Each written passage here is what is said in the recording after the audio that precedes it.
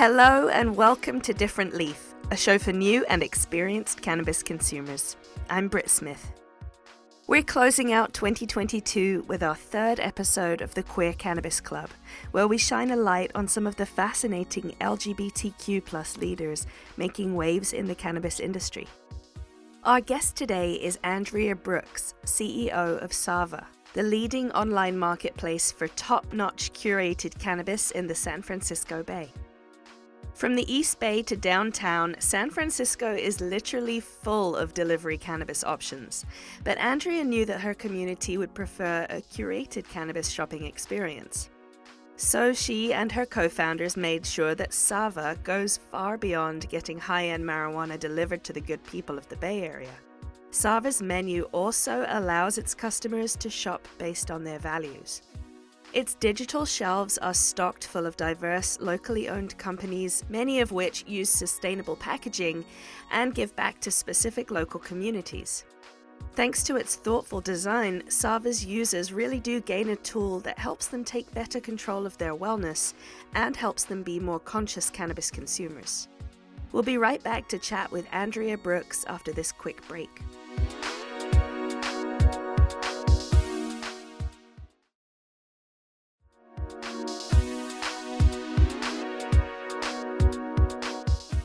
So, Andrea, what is your background and what's your connection to cannabis? Sure. Like many people that entered the cannabis industry out of passion, my background was completely different. I used to do consulting for NGOs, both domestically and overseas, and was really involved in the health and human services sector. Really, when I just look back at a common theme throughout my life, how can I contribute to making the world a better place? How can I help? And just trying out all different types of avenues to do that, whether it was my work or volunteer work.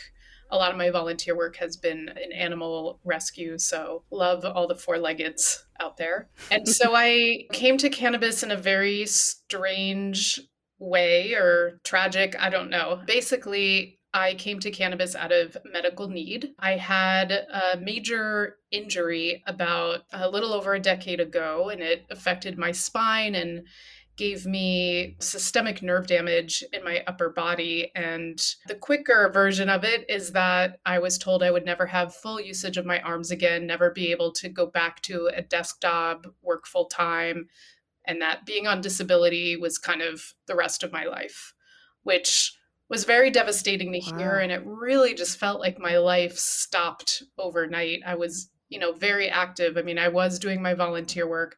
I loved my job. I was working at an agency in San Francisco, was doing board work, was in a band, and everything just stopped. I also learned that, when you're in severe chronic pain, you'll take whatever is in front of you to make that pain go away. Even if it's not healing your body, you just want the pain to stop. And I became one of those people and started, taking what was prescribed to me. I tried not to take everything, but I was definitely taking opioids and other medications for pain. But I didn't improve. And every once in a while I would, get the energy and be like, well, I've got to try this or try that. And I was always searching because I wanted to get back to my life, but I also wasn't really functioning. I wasn't fully able-bodied. But a couple years into this experience, I crossed paths with a friend who was a grower, cannabis grower for a long time. And I got this very personalized education about the plant, about the different cannabinoids. This is way before people knew what CBD was or any of the other, minor cannabinoids. And it's strange to say, but I never thought of cannabis as something that could help what I was going through. And he put me on a protocol, and in 1 month, I weaned off all of the medications that I had been taking for years. And so that was the experience that sparked my desire to learn more. Wow, that's incredible. I've heard of so many people who have come to cannabis for its medical uses, but for it to change your whole life, you're never going to be able to work again, and now you're the CEO of a cannabis company. That's incredible. Thank you. It's just didn't expect this turn, but also so grateful for it. And I think this plant is so amazing. And coming out of the experience, all I could think about was, why didn't I come to cannabis sooner? How many other people are out there like me that could be benefiting it? And then ultimately, what am I going to do to change that?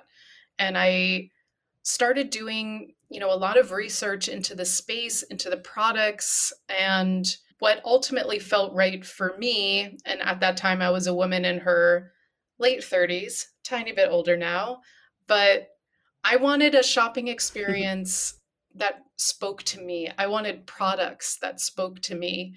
And there's been a lot of evolution in the landscape where you have wonderful brands like 1906 and Can that has like really great branding, clear messaging, but that wasn't always the case. And also, a lot of the shopping experiences, I just didn't feel sophisticated. It didn't feel like a quote unquote regular e-commerce shopping experience.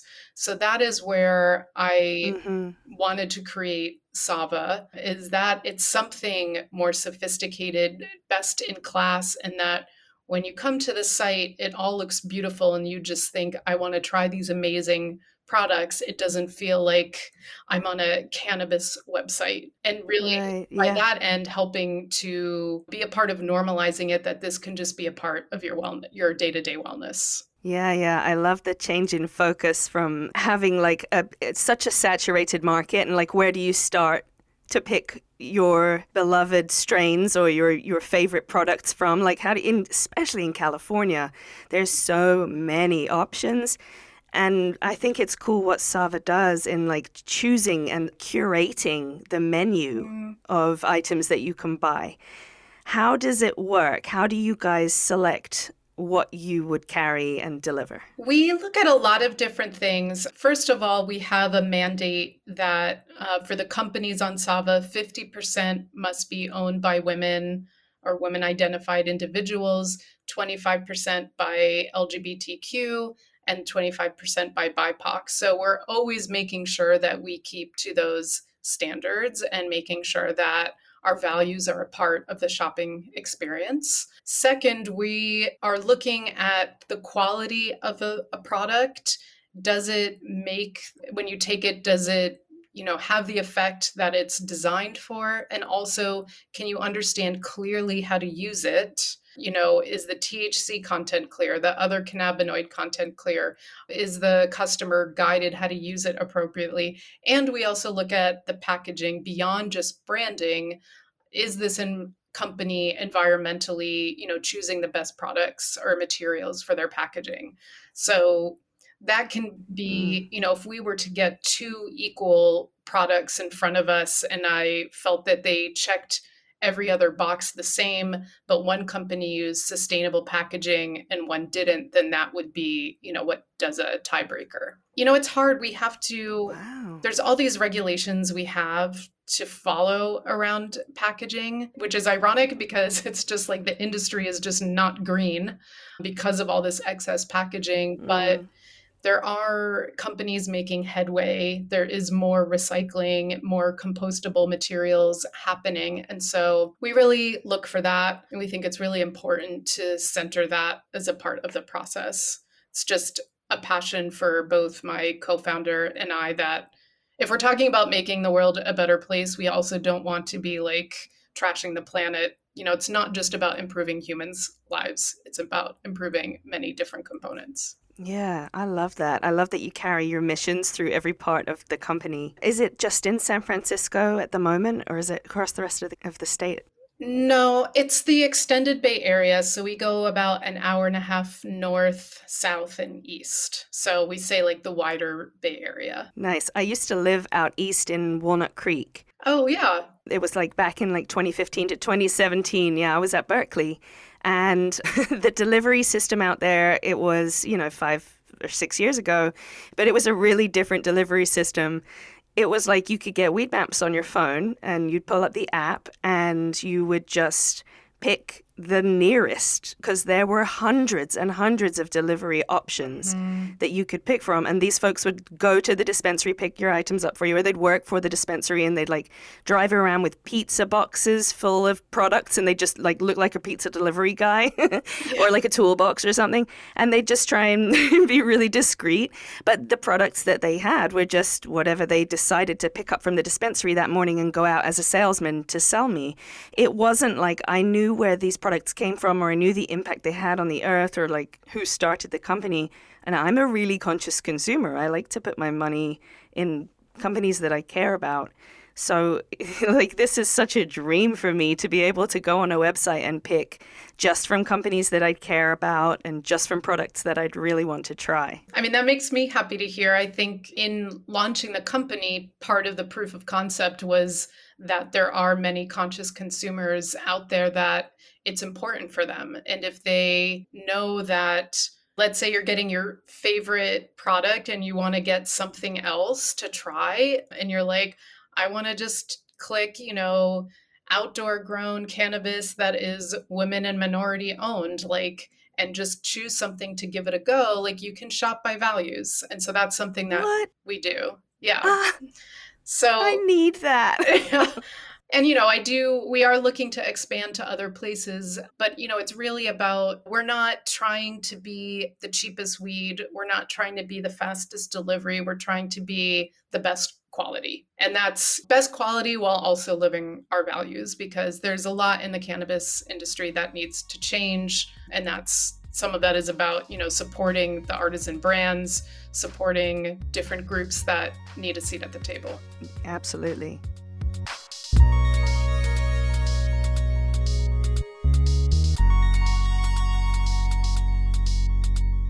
Speaking of seeing change in the industry, as an out leader of a cannabis company, what has your experience been so far? Is it very inclusive? What are you finding it like? You mean the industry at large? Yeah. I will say I've met an incredible amount of people in the industry that have way gone beyond work colleagues, that have become friends. And I feel like you find the other people that you resonate and vibe with. But, I think of it not just as LGBTQ, but as a woman, being that I am both, and I'm a cis woman. And there's, the combination of that, there's a lot of challenges to still being a woman in the space. It's the same challenges as in tech or in other areas where our numbers are falling. We're not gaining seats at the table. We're losing seats at the table. And a lot of that is around access to capital and things like that. So this is something that is a particular passion of mine, how to mentor other women of color, other queer women, of how to, boost their fundraising skills. Because the real truth of cannabis is it's a cash intensive business. And investors want opportunities. They're not supporting a nonprofit. They want something that's going to return on investment. You need to build that. But we also need more access. So these are the things I think about the most, where it is harder to break in some areas. And I think there's an uphill battle to be taken as seriously still, believe it or not, but it still happens. Yeah, of course. And there's always trailblazers that sort of help move in that direction. But it's early days. It's early days for the entire industry. But to see more LGBTQ and more women and more BIPOC representation in the cannabis industry from scratch, that I think was a pipe dream. It's just, you're right, it's so money-based. Like, if we can't get access to capital, like, that's the first barrier. What advice would you give to other women, other queer women who want to get into the industry and are sort of coming up against these issues? I think, just building a strong support network around you, having mentors and advisors, that was really critical for me, especially as I had no tech or e-commerce experience and decided I was going to build an e-commerce company. Granted, I had some fundraising experience. It was just for, NGOs and nonprofits. So I did have a bunch of transferable skills and I knew how to manage money well. But I think it's hard. Doing a startup is hard. And then there's the particular challenges of this industry. There's also so many incredible things about the industry. But even if you have supportive co founders, it's important to have mentors and advisors and people you can lean on, people you can don't need to be strong in front of, people you can be vulnerable with and get that support, because the truth is everyone's doing it. No matter how shiny someone looks on social media or in person, they could be, crying in their cereal in the morning and they have someone that they call to pick themselves up.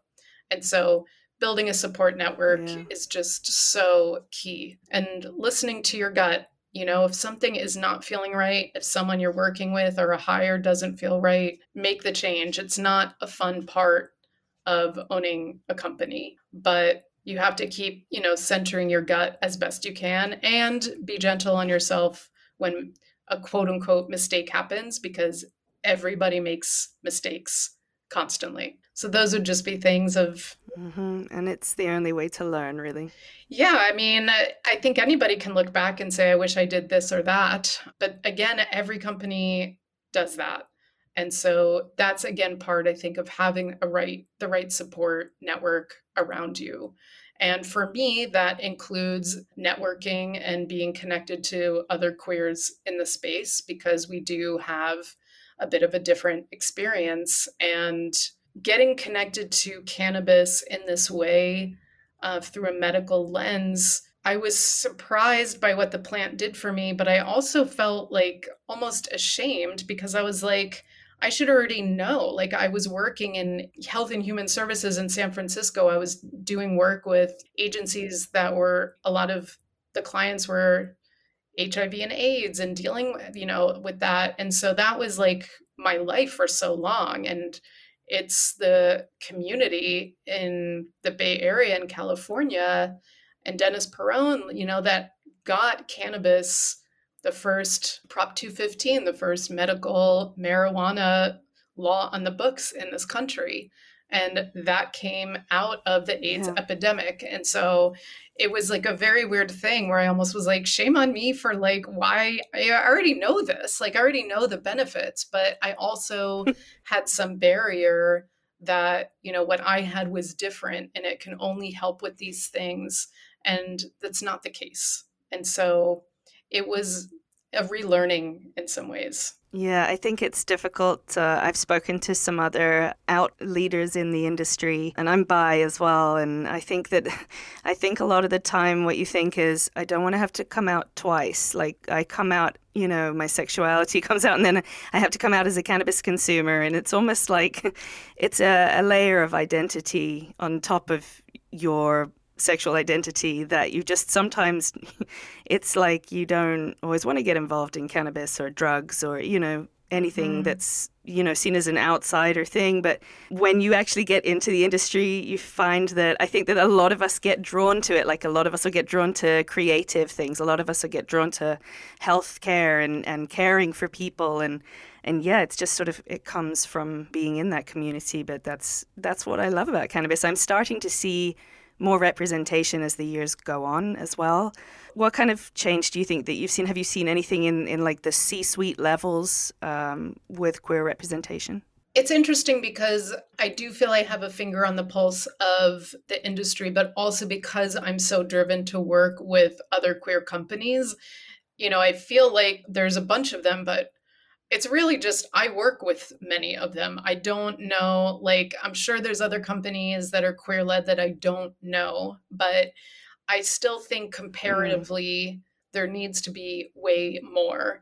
I also am hoping that as other states continue to come online and regulation, I mean, we could talk about that for hours and hours, but I do hope that the equity programs and just being able to access entering the industry becomes easier for more people, and it's not limited to cishet white men. So I think some of it is happening, but I want to see it way more, and I don't think it's happening enough that I want to see. And I think it's really critical for all of those in the space to speak like what our truth is about our sexuality, to be out, and to also encourage the companies that we work with to not just be supporting queer brands when it's Pride Month. And so this is something, I spoke a lot about this past summer, was I was seeing some retailers just bring on a bunch of queer companies for that month. And it's like, support, we're gay every day,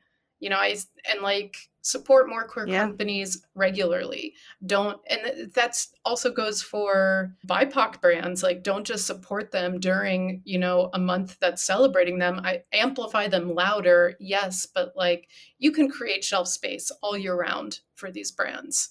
And I think it's important for us in the queer community to band together to amplify our voices around that. Yeah, I love that.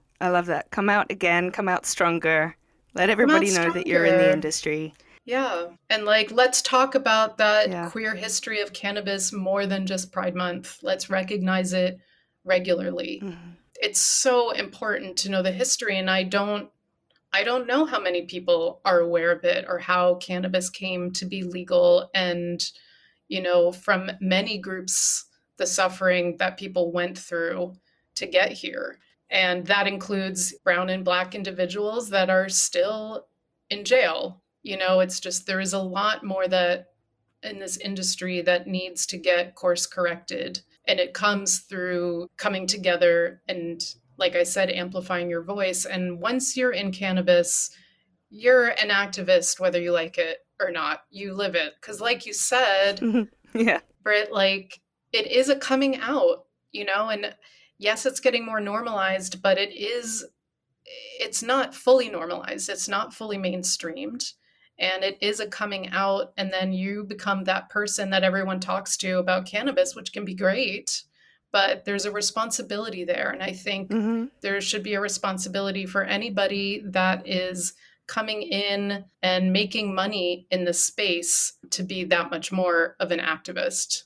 It's the idea that some people just get to come in and take advantage of opportunities while so many suffered on the road to legalization, is incredibly disheartening. Yeah, we want to see more than the rainbow washing that happens at Pride Month, for sure. Yes. I absolutely 100% agree. Before I let you go, can you tell us some of your favorite queer brands in the San Francisco area? I know it's going to be hard because you have an entire website that lists all of them, but if you had to pick, what's your fave? There's so many different, but these are really more California brands, but I love Pharmaceuticals Co. They make the most incredible tinctures and topicals. One of my favorite brands. I would love to see them continue to grow and get more visibility. Big fan of Calexo's drinks. They're starting to come out with some new SKUs, and I think that brand is really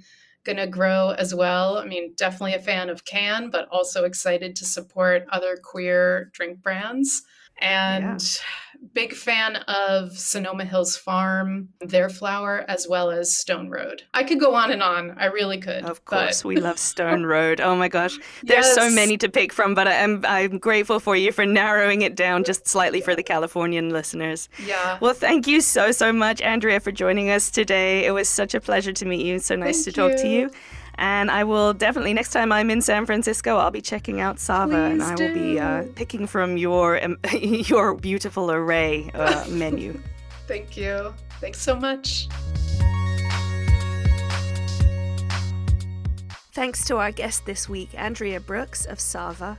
Be sure to go back and check out our previous episodes about the Queer Cannabis Club, the first consortium of companies led by LGBTQ+ CEOs in the cannabis industry. Well, that's it from us for 2022. We will be back in January with our winter season, which will run alongside the winter issue of Different Leaf the magazine, and will focus on medical marijuana, my favorite topic. We'll be talking about everything from pediatrics to pets to pain, and we'll be looking at medical cannabis experiences everywhere from Texas to the UK to Japan. So make sure that you like and subscribe to the show wherever you're listening right now, and follow us on social media at Different Leaf, and I'm on social media at Brit the British.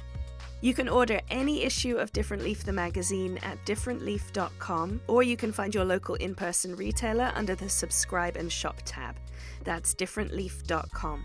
And also make sure you head on over to xdifferentleaf.com to get signed up for our super cool new merch line. That's differentleaf.com and xdifferentleaf.com. Happy holidays, everyone. We'll see you in the new year.